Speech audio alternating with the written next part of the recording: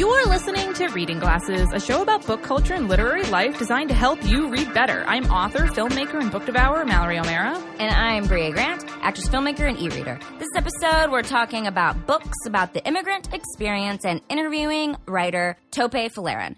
But first, what are you reading, Bria? I read a book that was very buzzy last year. I think you've already read it. It's called The Hunger by Alma Katsu. Oh, God, yeah. Yeah. It's like Spooky Donner Party. Yeah, like Spooky Donner. That's exactly what it is. It's like, I just finished it. It is very scary. Scary and more like creepy, but then it gets scary. Yes. But basically, it is a reimagining of the Donner Party. That's the story of the people who were going to California, and they ended up freezing to death and eating each other. That's the Donner Party story. It's that bummer of a thing that happens when you're trying to go to California. Yeah, but this is sort of a horror Western reimagining of it that instead there's like sort of a demon-y curse that is loose among the Donner Party that is spreading from person to person that makes you crave flesh and kind of go crazy. That's kind of – I don't think I'm giving away too much by saying that. No. It's great. It's kind of a nice, slow Western. It follows 6 or 7 people's stories. I don't know if it's quite that many, maybe like 4 or 5. But it's interesting. It's like one, young girl. One is the woman who no one likes because she's beautiful and they all think she's a witch because she collects herbs. One is like a man who came on this trip hoping – to kind of escape his past. They're all kind of trying to escape a past, basically. Every person has a secret on this trip. But it's great. It was super buzzy last year. If you're looking for a Western, but you like sort of genre stuff, I feel like this is a really good way to go because you get to be in that sort of Western world. Mm-hmm. There's horses. There's cannibalism. There's women in dresses going long distances. So it's fun. It's super fun. What about you, Mallory? What are you reading? So I am listening to the new memoir by Tan France from Queer Eye for the Straight Guy on Netflix. It's called Naturally Tan. Yeah. And he reads it in his lovely accent.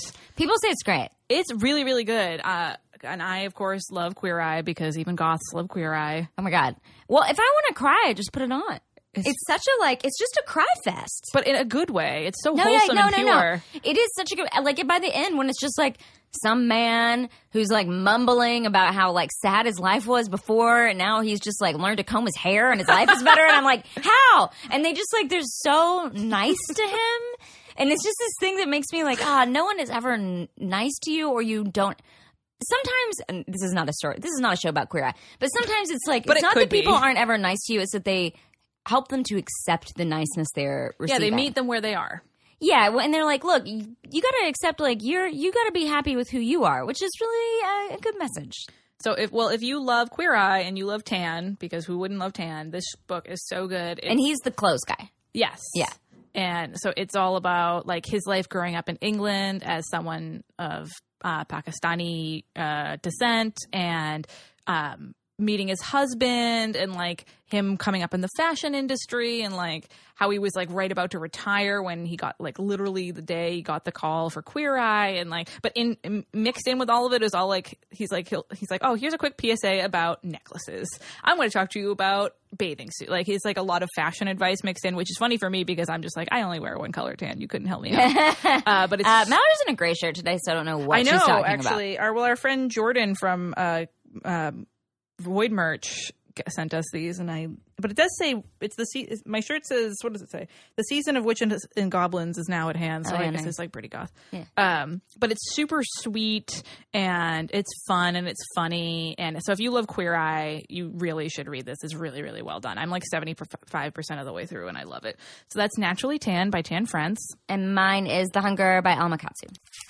So we want to take a moment to share some listener feedback. We have a feedback correction. So you read my reader tip on episode 68 about syncing up your Goodreads account with your Kindle to get the highlighted ebook quote saved on the Goodreads account. I believe I misspoke and meant to say that you have to sync up the Goodreads account and Amazon account. So go to the Goodreads settings and you'll find syncing options there. You can also sync your Facebook account so that when you marked a book completed, you have the option of sharing it there. I'd also like to add that I have my highlights kept private so only I can see them, but there is an option to share them with your Goodreads friends. I just wish I could sync up all of my ebooks this way. Unfortunately, it only does it for books that are bought or borrowed from Amazon. But if you use Overdrive like I used to and desperately wish my library would use again, the borrowing goes through Amazon, or at least mine did. Oh, I see. Good to yes, know. because I have my Kindle obviously synced up with my Amazon because Amazon owns Kindle and also our souls. And Goodreads. And Goodreads. So I already have that, like, where, like, when I highlight, it just goes to this, like, page on Amazon that I can go and look at every highlight I've ever had from a book that's on my Kindle. Huh. Which is also every book I've had from the library as well. But I don't have it synced with my Goodreads, so that's interesting. That's good to know. Anna wrote in, I'm curious if either of you share this quirk with me. When I start a series, I always have to finish that series in the same format. For example, if I started the Harry Potter series as audiobooks, I would have to finish all the books in audio form. That goes the same for ebooks and physical books. It just feels wrong to do it another way. I Mallory? kind of get that. I don't really read series, though. I think that's the thing. Yeah, I don't really... This, I guess, doesn't super apply to me because I don't read series that much. But I will say when I rebought all the Harry Potter books, I bought them used, and the third book came in as the British version, and it felt weird. It was just like... It just felt weird, so I totally get this. I think that if I What, they just, like, called cookies, or they just called, like, French fries chips or something? Like, what yeah, makes it jumpers British? and... Oh, really? Oh, yeah. Oh. It just... So, and, like, the covers look different, so... Oh. Yeah, it just looked... And there's a different name for the British version of, like, the first Harry Potter book, right? Yes, it's called Philosopher's Stone. Yeah, Philosopher's Stone. Yeah, so I totally get this. I would say You read everything on ebook, so it doesn't read really mostly an ebook, but I will say, like, I guess maybe I do sometimes. I mean, mostly I read everything in ebook, so it, like, doesn't matter. So it's like, yeah, I just read it again on ebook. But, like, interestingly, like, for The Passage, that book, The Passage, like, I bought all of them. Oh. Like, in the hardcover form. That's Maybe a lot because of they're book. so long that I was like, oh, I'll never finish this before it's due back to the library, Yeah, you know? they are But, like, there's certain... It's a honking book. Yeah, there's certain series that, I mean, you know, in comic books, I like to own them all in physical copies. So, like, maybe it's with a series that I'm like, well, if I bought the first one, maybe I should go ahead and just continue so I own them all. So I guess we both do this. Yeah, that's interesting. I never thought about that. What a strange quirk that we both have that we didn't realize. Huh. And then so Jessica wrote in with a wheelhouse, anything with an old-timey circus, into it. Memoirs by Mallory, women. too. Oh, love a circus book. Mallory wishes she had an old-timey circus, like, in her house. Honestly, I've been so stressed out this year that I was like, what if I just run away to the circus? I have no skills. I feel like there was a time when you could do that and that meant no one could find you. That's why you would run away to the circus. But, like, people would just find you. I just don't want to have to worry about emails anymore. So I feel like maybe in the circus you don't get as many emails. I think they have emails that's in the circus. No. I think so. I think there's like one person who's like the accountant who deals with all the emails. Is an accountant and emails? Yeah. She does both? Everybody else just like gets to do their weird or circus stuff. Uh-huh. Maybe that's why I've been lifting so much, as I want to be the strong woman. I'm just going to get a leopard print leotard. That's all you need to be a strong woman, really. And if I train Sailor and Lula to do something, then I'm all set. It's true. I'm sorry, Brie. I'm going to go join the circus. So Jessica also likes memoirs by women about mental health, food descriptions, and Jessica says, it seems like everyone hates the food descriptions in A Song of Ice and Fire, but me. And it's one of the most important things in world building. I also love food writing generally. I read cookbooks. I love food memoirs. I get Bon Appetit. I subscribe to the New York Times cooking section, and I actually read the blog posts that accompany recipes. I just love reading about food. I don't know. Yeah, I don't read the blog posts that accompany the recipes. That's interesting. I don't read those. Interesting. Keep them away. Also, books where the setting feels like a character, haunted houses, and any book that can be described as it's kind of a novel, but it's also kind of a collection of interconnected short stories. Interesting. Nice. So you can email us at readingglassespodcast@gmail.com if you want a list of all the books we talk about on the show delivered to your inbox every month. Sign up for our newsletter. There's a link in the show notes. And before we talk about immigrant experience books, we're going to take a quick break. Bria, you know what's almost as good as getting books in the mail? What? Getting tampons. That is so true. Because then you don't have to go to the store and waste time. Exactly. And we are sponsored this week by Lola. So Lola is a modern approach to feminine care. It's a female-founded company offering a line of organic cotton tampons, pads, liners, and all-natural cleansing wipes. And unlike other major brands, Lola products are 100% natural and easy to feel good about. No BS, mystery fibers, or doubts about what's going on in your body. Even though I think I kind of maybe would like to put a mystery fiber in my body because you could get like some superpowers, but probably not on your period. Plus, Lola products come in a simple, customizable subscription. Lola will deliver exactly what you need, exactly when you need it. So I actually get Lola. I know you do. Every month. And I love it. I don't have to think about it. It arrives. I know my period is on its way because it's like I organized it so it comes right before my period arrives. Oh, that's It's perfect. very awesome. And then also it's customizable, like they said. So if I'm like, I already have like a ton of tampons, I'm like, don't send me those tampons. Keep them. And they I will. hoard them like a dragon. And it doesn't. And then they don't charge you. It's not a big deal. I could never have enough tampons. Wow. Because I don't want to run out. You're using them for various things around the house. You know, Plug in a sink. Bullet wounds. Okay. Yours is more interesting. Yeah, plugging holes in walls. Yeah, and like a dam, a giant dam. Yes, when like you come a across little- a dam with a hole in it. Yeah, so you don't have to stick your Plug it finger right in. in. You just put your tampon right in there. Yeah, Lola is fantastic. The tampons are great. And so for 40% off all subscriptions, visit mylola.com and enter glasses when you subscribe. Glasses. Macho Man to the top rope. The flying elbow. The cover. We've got a new champion.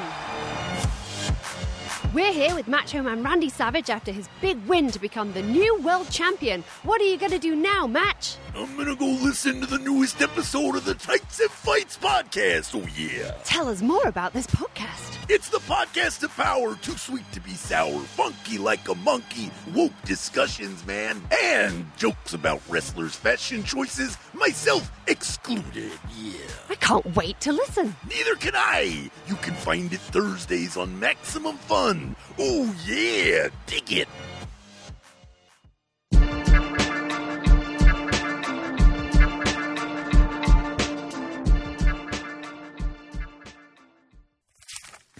This week, we're talking about books that explore the immigrant experience in America. We're going through a nightmare in this country right now with how our current administration treats immigrants, and reading fosters empathy and understanding, so it's a great time to check out a book that explores the immigrant experience and also supports immigrant authors. So the immigrant experience is vast and complicated and very different for everyone, and there are books that explore the actual act of immigrating, the experience of being a first or second generation family, or memoirs about living as an immigrant or a child or immigrants in America. Just a quick note, we are going to link you to some places to help who are working on getting better immigration policies passed or like in a more dire or immediate situation to help children at the border. This shit is very real. It's not going away. This is not a show on current events. We do not pretend to be experts on this. So we are not going to walk you through what is happening at the border right now, but go read about it. There's a lot of things happening. There will be books about it. I'm sure there are already books about it coming out. A couple places you can go look at if you're wanting to help help people at the border. Project Corazon helps pay lawyers on the front lines to help immigrants. And RACES, which stands for Refugee and Immigrant Center for Education and Legal Services, provides low-cost legal services to immigrants specifically in Texas, which obviously is a place where there are a lot of issues happening right now. If you don't know where to give, Act Blue is a really good one. It's a service that takes all donations and spreads them across places like the two I just named, plus like the ACLU and a bunch of other places like that. I've reached out to a couple friends who also work in Texas politics, and they're going to send a couple more smaller organizations for us to link to, so that way we can link. So your money can go to good places if you are looking for a place to donate. And a lot of these are nonprofits. You can deduct them from your taxes. I mean, there's a lot of bullshit happening in this country right now that is super fucked up. And it's important for us to put our money where our mouths are. And if you have a little extra money, $5 is a big deal. You know what I mean? Yeah. Like, this is like, don't have a coffee one day. This is the kind of stuff that I think is important for us to talk about and give money to, because especially a lot of us can't go and be on the front lines and help in these kind of situations. Yes. So, Bria, what is your first pick? For immigrant books. Yes. I just talked about it last week on the show. I'm bringing it up again because I was like, oh, should I not talk about it on last week's show? Should I just talk about it on this week's show? You know what? I'm going to talk about it on both. It's this book called Homegoing by Ya Jesse, about two sisters living in Ghana. One married a slaver. One was sold into slavery. It's heartbreaking. It basically follows the story of all of their descendants. Two different kinds of ways of immigrating. You can't call it really being brought to America via slavery immigrating. No. But that is a movement of a person. And the other person is an immigrant who's also sort of forced into going America. Or forced. Does she end up in America? I can't remember. But she's forced to move out of her. Yes, forced to move. But eventually all of the family immigrates to America in one way or the other. And it's a great book. Super heartbreaking, but also has some stuff. It's just like, it's a really incredible book, and anyone who I know has read it will recommend it to me without knowing I've read it. It's come up in multiple conversations where they're like, "Have you read this book?" I'm going, I actually think it was so good. It will break your heart, and it's a pretty quick read too, so you'll get through it pretty fast. But yeah, I would recommend it on every show if I could, and I'm going to recommend it again this week. Awesome. What's your first immigration related book, Mallory? My first one is a very short book called Signs Preceding the End of the World by Yuri Herrera, and it's translated by Lisa Dillman. So if you are interested in reading a translated book for our Reading Glasses 2019 Reader Challenge, this is a great pick. I think it's like less than 200 pages. It's a super haunting novel. So it's a border crossing book about the characters that are crossing the border between Mexico and the United States, and it's almost written like a mythological story. Like the main character's brother has crossed over into the United States, and she's trying to find him. So it's her crossing the border illegally to go find him. But when she crosses, it feels like she's descending into the underworld, like the way that he writes about it. So it feels mythological, and it's incredible. It's such a good book, and it's such a great snapshot of that kind of experience, and I absolutely loved it. Yeah, that sounds awesome. What's your next pick? Well, I was trying to come up with a bunch of new books. Like, I was trying to think of books that came out in the last few years, but then I was like, you know what? Let's go old classic. Let's go The Jungle. Upton Sinclair. I never read it. What? Yeah. So The Jungle, I mean, people know about it. I feel like everyone listening to this podcast just fast forwarded because they're like, read it in high school. But there's a great quote from Sinclair saying that he was aiming at the public's heart and he hit them in the stomach because of this book, all sorts of laws started changing around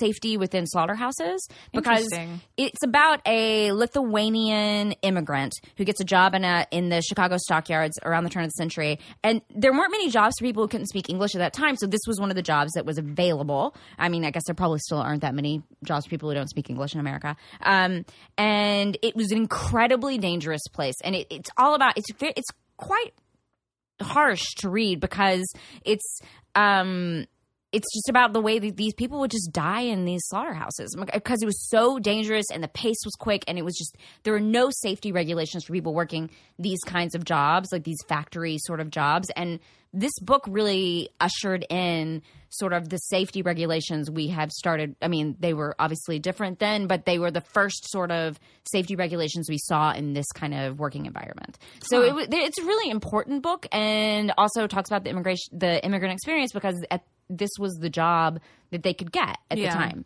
So yeah, good book. Good book. Good book. One time I finished a book, put it down, and just yelled, "Good book!" And I love doing my that. Fiance thought it was the funniest thing he's ever heard, and he often quotes me like when I finish one, he goes, "Good book, good book." Oh, that's my favorite thing. Like, I mean, I think that's like an understood thing if you date Mallory or Bria, that you are gonna get constant updates about how the book is. Yeah. B, you're gonna get a small book report as soon as we finish. Nice book report. Yeah. My favorite thing to do is just like whatever I'm reading. If it's near me and I haven't talked to Jeremy about it yet, I just shove it at him. I'm like, this is what I'm reading now. Like, now you have to read the back of it and talk to me about it. It's just, if you want to, what did we say before? If you want to be my lover, you gotta get with our books. You gotta know what's in my book. You gotta know what's in the book that I'm currently reading. Okay. Yeah, it's important. And with you got to know. With me, you have to know exactly what my cats are doing at all times, and with you have to know what you're eating. It's very true. What you ate for the day. What's your next immigration-related book? It's All You Can Ever Know by Nicole Chung. Came out this year or within the last year. It's a very tough read, but it is so good.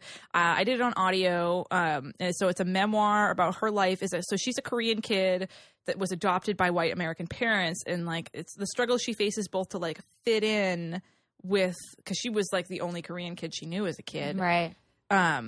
So like both fit in, but also connect to her Korean heritage at the same time, and how like the whole book opens up with this conversation she's having with a couple that one of her friends knew, and it's a white couple, and they're asking if they should adopt an Asian baby, and she's like, she's struggling with that, and like reflecting on how difficult her life was growing up that way, and whether or not she can tell them with a clear conscience that they should. Right. It's super powerful. It's very well written. And again, like parts of it are really sad. They're hard to listen to, but I'm really glad that I did. And I think it really delves into a very unique kind of second generation experience of like, trying to fit in, people thinking that you're not American, people like looking at you as other, but also like trying to fit in. It's like, but all with all of that, trying to connect to your heritage, and like it's fantastic. What's your next pick? My next pick is Behold the Dreamers by Mbolo Mbue, which I just read also last year. It was an Oprah book club pick, which may inspire people, may deter other people. I love Oprah, so I'm all about it. I don't know what's up with the Oprah hate. Yeah, listen, she picks rad-ass books. Yeah. She picks really great books, really important books. Yeah. Like, they're always, like, books where you're like, and then they sell billions of copies because she picks them. Like, she's, like, once she knights you, especially, like, I think in the early 2000s, that was a big... We should do an episode on the Oprah book club books because people have read a lot of them and you don't know that they're Oprah book clubs. I think that's a really good idea. Yeah. We should do that. And then did she have a scandal? I'm going to write that all down. sorts of things. Okay. I'm going to write that down. But Behold the Dreamers is about a couple from Cameroon who live in New York City during the 2008 financial crisis. It kind of follows them and this couple they work for. So like a wealthy couple, and one of them actually works in finance. It sounds super bleak, and it is bleak, but it's not as bleak as it sounds. And if you hang in there, there are some really happy moments. It's just like that was a tough time, and obviously if you're a person who already were on like the bubble of being able to make rent and be able to pay for things every month, and then 2008 financial crisis happens and your jobs are affected by your wealthy people who hire you jobs, what is it? Bosses. Bosses. Spoken jobs. like a true artist. Then it's going to affect you quite a bit. It's a recent immigrant story, which is really interesting. And the financial crisis was such a big deal. I don't think we even talk about the impact of that recent one very much. So it's like an interesting take on that as well. Yeah, totally great. And stick around for the ending because it actually like the ending is kind of uplifting, which is nice. Yeah. What's your next pick? It's a book we both loved that was very, very buzzy. I died over this book. It's so good. It's Everything I've Never Told You by Celeste Ng. Big buzzy book from a few years ago, but it's buzzy for a reason. It's a kind of book that I love. It's a whodunit. Like the book opens up with this Chinese American girl, and you like, this is not a spoiler. It's like you find out right away that she's dead. And then it explores like why she's dead, what happens, and like her life and like the pressure she faced living as an American girl descended from Chinese parents. The parents' relationship in that also really hit me. Yes, because it goes really deeply into the parents' lives as like living in America and like the pressures that they faced, and it's so engaging. I loved it so much. But I think it's a great immigrant experience book because it kind of like shows you the ripples of like what her parents went through and how that affected her and which like ended up happening to her life. And it's like, it's amazing. You will sob at some point in the book. Like it's a very difficult read, but there's a reason like Celeste Ng is Celeste Ng. Like she's good. Oh, she knows what she's doing. She knows what's up. She knows what's happening. What's your next book? Another popular one from a few years ago is The Brief and Wondrous Life of Oscar Wilde by Junot Diaz. I feel like everyone read this book for a hot minute. It's great. It's about Oscar. He's from the Dominican Republic. He now lives in New Jersey, and he's obsessed with science fiction. So it's like an easy, like, if you have some sci-fi friend who doesn't often read sort of like literary fiction, it's a very good book to give them. I actually gifted this book to a few people. Yeah, because I feel like there's like an easy entry because you very much identify with the main character if you love sci-fi. Yes. Like I have that like where I think I picked it up for that reason, not knowing that it was not going to be like a science fiction book. I for some reason thought it was. It has some magical realism in it. Yes. For sure. But it's great if you haven't picked it up. Super interesting. And like you said, good to gift to people. Like it's definitely like a gateway drug for like a literary fiction kind of book. Yes. Yes, for sure. Yeah. Because it's like, I don't remember when it came out, but it's a while ago. Yeah, but it's perfect to like because it's like one of those books where if the main character wasn't as nerdy, people are like, oh, it's just some boring book about a guy doing it. Like if you were obsessed with sci-fi fantasy and you're like, I want some dragons, but you'll relate to this character so much. Yeah. Totally. And what's your last pick? My last pick is either book by Ocean Vuong. Night Sky with Exit Wounds is my favorite poetry collection ever and was his first book. And then his new novel this year, On Earth We're Briefly Gorgeous, which came out in June, is incredible. I've been wanting to read that. Both of them explore what it's like to be living in America and like descended from a Vietnamese family who came over here and how it's a really interesting examination of how trauma is passed down from generation to generation. Like his mother and and On Earth We're Briefly Gorgeous, his mother and his grandmother are characters. And so you get to see what life was like living for both of them to live over in Vietnam and like coming over here and how things are different and like the things they faced over there and how they affect the main character of the book now. Mm-hmm. And it's like parts of it are very hard to read because it's also like tied into like his experience growing up gay and where that like in a place where that was not okay. So it's like a lot of really heavy themes. I think a lot of these books have really, really heavy themes. But it's so beautiful. It's a quick read. It's definitely a big buzzy book this year for a reason. Yeah. But both books will wreck you. But if you, I like recommending Night Sky with Exit Wounds to people because I don't read a ton of poetry, but this poetry collection is just so stunning. This was the poetry collection that was like, I should read more poetry. I could get into this. Wow. So if you are listening and you're like, I never read poetry, pick this one book up. It's amazing. So you can send your thoughts to readingglassespodcast@gmail.com. And before we talk to writer Tope Folarin, we're going to take a quick break. Hi, this is Rachel McElroy. Hello, this is Griffin McElroy. And this is Wonderful. It's a podcast that we do as we are married. And how's the ad going so far? Because I think it's going very good. We talk about things we like every week on Wednesdays. One time Rachel talked about pumpernickel bread. It was so tight. You cannot afford to miss her talking about this sweet brown bread. We also talk about music and poems and, weather. There was weather. One time Rachel talked about Baby Beluga, the song, for like 14 minutes. And it just really blew my hair back. So check us out on MaximumFun.org. It's a cool podcast with chill vibes. Amber is the color of our energy, is what all the iTunes reviews say. They will now.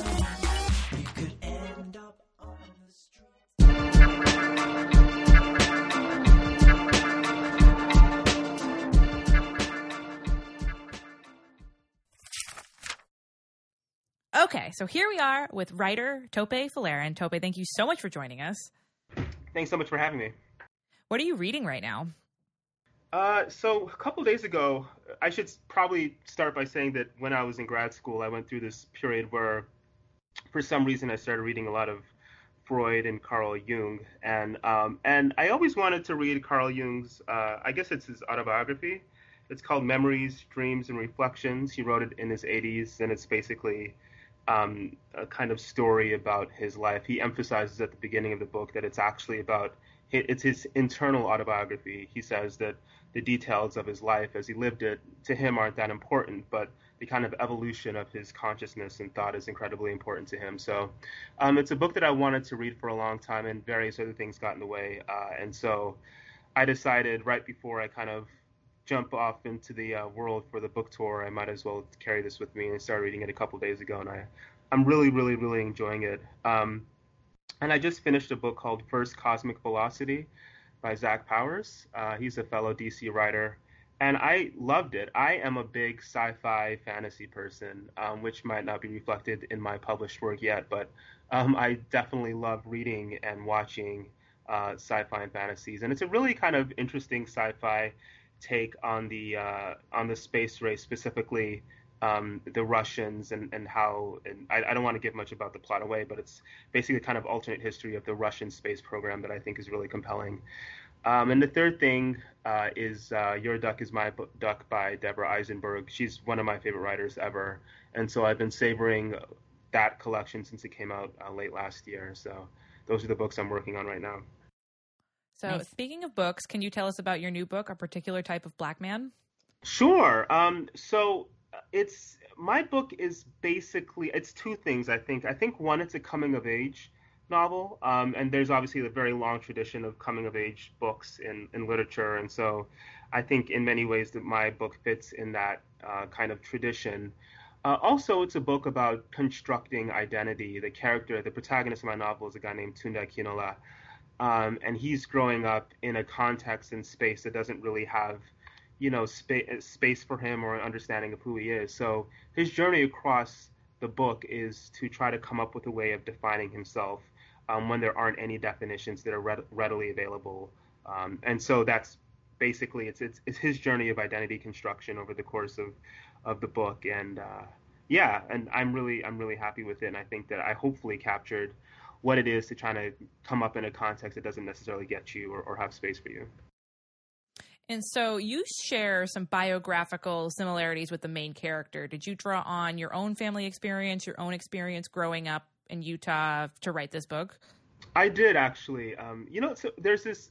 I'm thinking of this partly because Toni Morrison passed away a few days ago, and she's well known for her statement about writing a book. If you think there needs to be a book in the world, you need to write it. I'm paraphrasing, of course, but I think I kind of adopted that attitude when I started writing this because I was keen to write a story, to read a story, I should say, that had some connection to my life. And though I've read a number of really compelling and interesting books about first generation Americans or about identity construction, I didn't necessarily find a book that seemed to capture some of the stuff that I wanted to capture. So I decided to write it.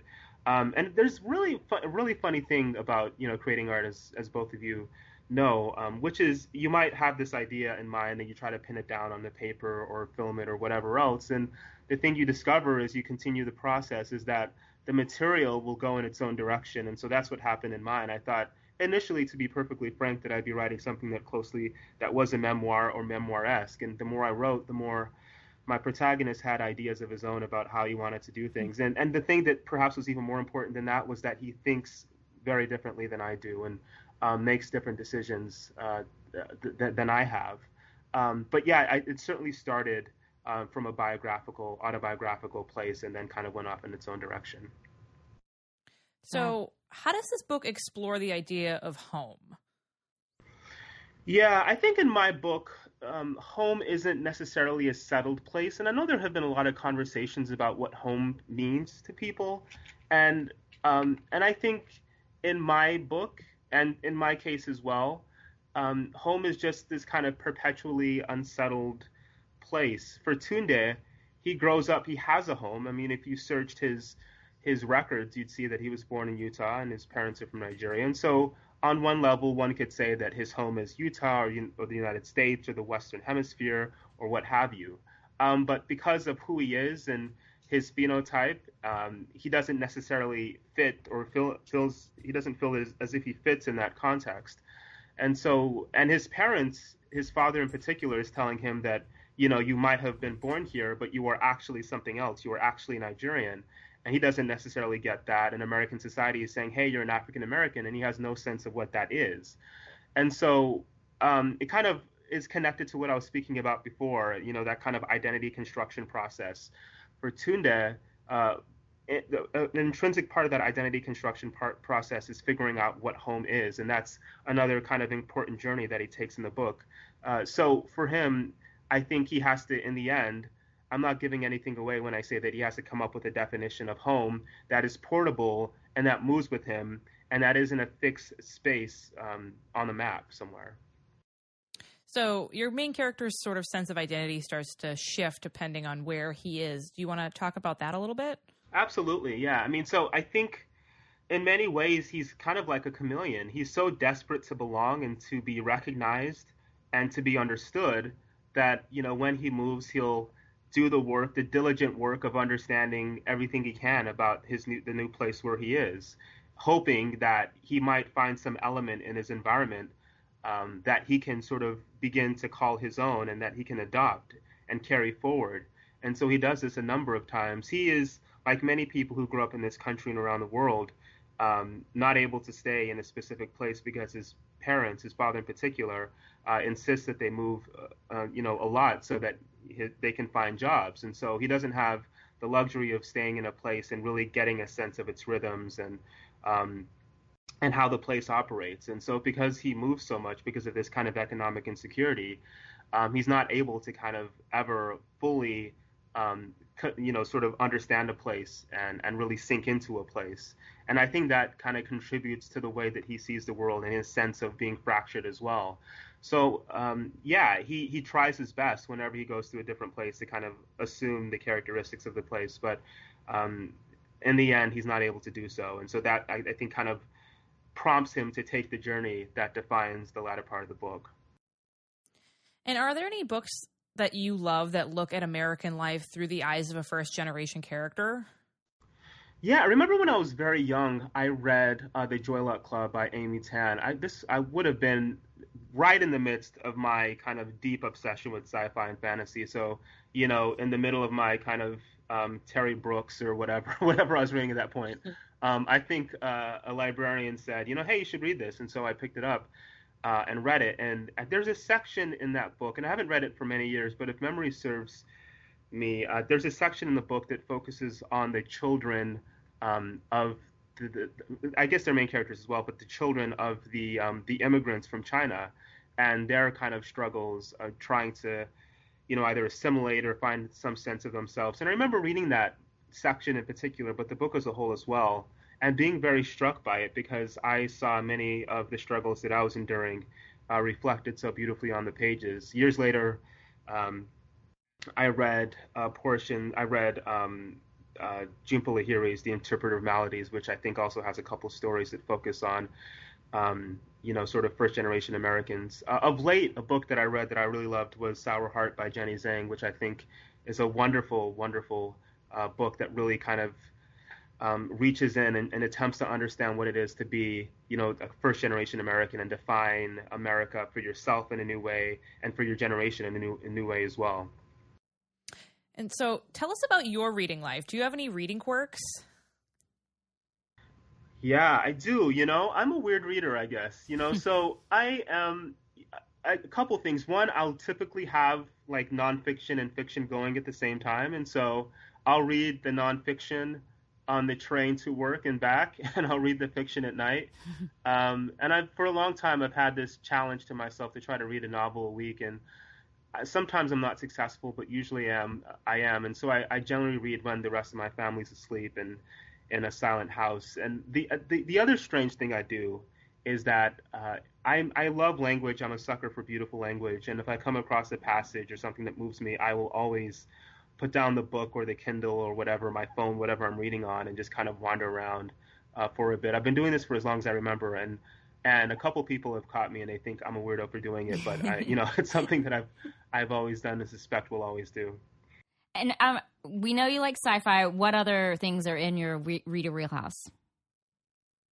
Anything that kind of really interrogates reality or questions reality. I think we all have those moments we've read something and have been completely thunderstruck by it and changed by it. And for me, one of those moments happened, and this might be a cliche, but I'll say it anyway.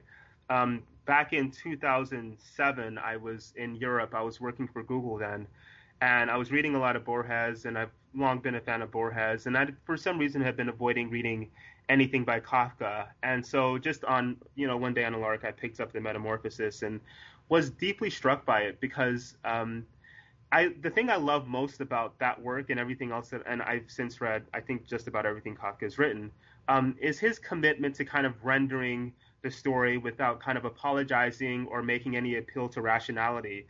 So for example, at the beginning of the Metamorphosis, the character wakes up and he is a beetle or a roach or whatever translation you read. And there's no kind of equivocating about it. There isn't like he feels as if he is or he has a sense that maybe something about him is wrong. This is who he is. And so I say that because, and I mentioned too that I'm reading Young. Any book that kind of, or movie or television show or whatever, that kind of acknowledges that maybe we don't have a sense of everything that's happening in the universe, that maybe our reality is ordered in a very particular way and has served us, really well for some time, but that there might be all kinds of interesting things wandering just beyond the realm of our perception. So yeah, I think that is definitely my wheelhouse when it comes to like finding work to read or watch or engage with generally. I feel like I'm in the same boat. Yes. Yeah. that speaks to me. So, Tope, where can we find you online? Yeah, so I'm on Twitter at Tope Folarin, at TOPEFOLARIN.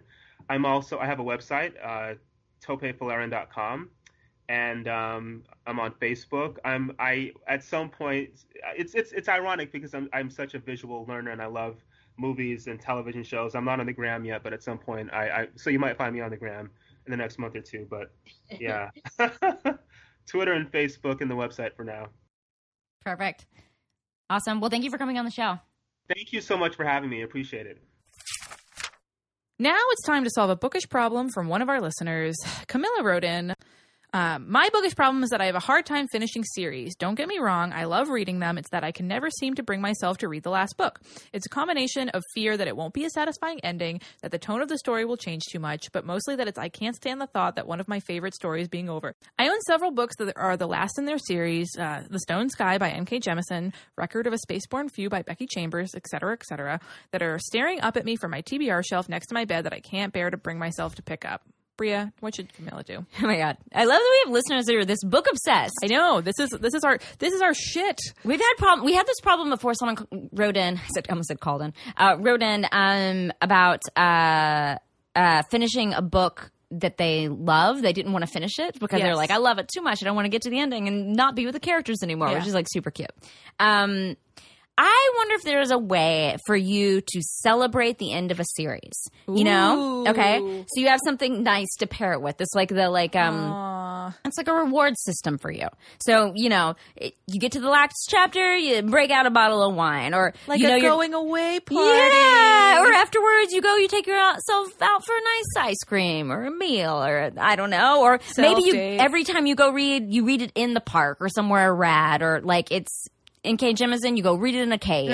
An underground, nice, wet, dark, scary cave. Yeah, you read it in an underground bunker. But I don't know, make an event. Pair it with like something that actually makes you happy. It's how I convince myself to go to the gym every morning because I'm allowed to watch TV at the gym, which is my favorite thing to do. I watch it while I'm on like the bicycle or whatever. Oh, but they just play the fucking news. No, I bring it on my phone. Oh, you bring your own TV. I bring my own TV everywhere I go. It's called an iPhone. Wow, I never thought of that. I watch it on while doing stairs and stuff. Oh, I don't like that stairs. I have now recently joined Bria's gym. Big news. Big news. Now we go to the same gym, but at different times. Mallory goes at 5 a.m. I go much later. Yeah, I have a lifting buddy, so I don't read, or I used to do audiobooks, but now I don't. I just talk to Maya. My friend Maya. Oh man, that would be my nightmare. I don't want to talk to anyone. Oh no, we love it because I'm like, come on, Maya, give me one more, and she's like, it's great. Yeah, no, no, not me. I want to. I go to the gym every day for the past 8 years or something, and I don't talk to anyone for the first 30 minutes of my day. I just watch TV. I talk to everybody in the gym. Yeah, I've been going to that gym for 8 years, and no one knew my name till about a year ago. I think it's because I go so early. There's only a few of us. You're also much more friendly to people. Yeah. Anyway, pair it with something that makes you happy. So the thing that makes you happy. Sometimes when I have to do work I don't want to do, I go buy a nice chocolate bar, eat that chocolate bar. This is something you want to do, but this is just sort of the carrot stick mentality, I was just gonna say, Brie, I feel like maybe getting a chocolate bar is not an unusual occurrence. It's not an unusual occurrence.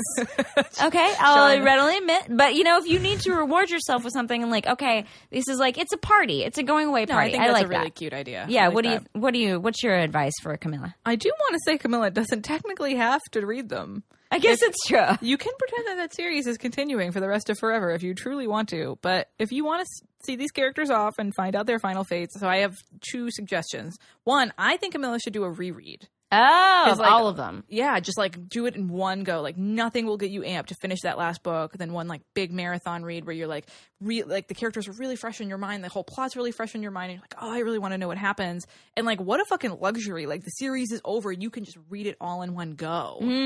And second, I would line up a second series you want to start. Oh. So you can something to look forward to. Yes. So you can comfort yourself over the ending of the series you love. by meeting new characters, maybe falling in love with a new series. If there's like a new series that you want to get into, just now's the time. Yeah, find one that's like similar, maybe to similar writing to N.K. Jemisin or Becky Chambers or something like that. You know? Yeah, if you're like, oh, there's a new, I'm finishing this. I'm sad to read The Stone Sky. I'm sad to read the last Becky Chambers book, but there's a new space opera that I really want to check out. And then let yourself fall in love again. Yeah, open yourself up to new experiences. You know, open your heart again. What is that? Love like you've never been hurt before. Dance like nobody's watching. Which is so creepy. I hate that phrase. Oh, phrase. Sean hates it. Sean truly hates it. Dance like there's nobody watching. What's the other one? Drive it like you stole Laugh like... Eat like there are no calories. Buy books like you don't have to pay bills. These are all terrible advice. It's really bad advice. All no of it is living bad and advice. laughing and loving on this podcast. So, if you want us to solve your reader problem, you can send it to readingglassespodcast@gmail.com. As always, we want to thank Danielle and Kathy, who run our Facebook group, and Chrissy and Rachel, who moderate our Goodreads page. Remember, if you want to support us, help us feed our cats, and look really cool doing it, you can buy Reading Glasses tote bags and shirts and bookmarks in the Maximum Fun store. There's a link in the show notes. And if you don't want to spend any money, but you do want to support us and help us out, please rate and review us on iTunes. It's really great for us. It helps us reach more readers. You can email us at readingglassespodcast@gmail.com. Find us on Twitter at readinggpodcast, on Instagram at readingglassespodcast, and you can always follow along on our bookish adventures using the general hashtag readingglassespodcast. Thanks for listening, and thanks for reading.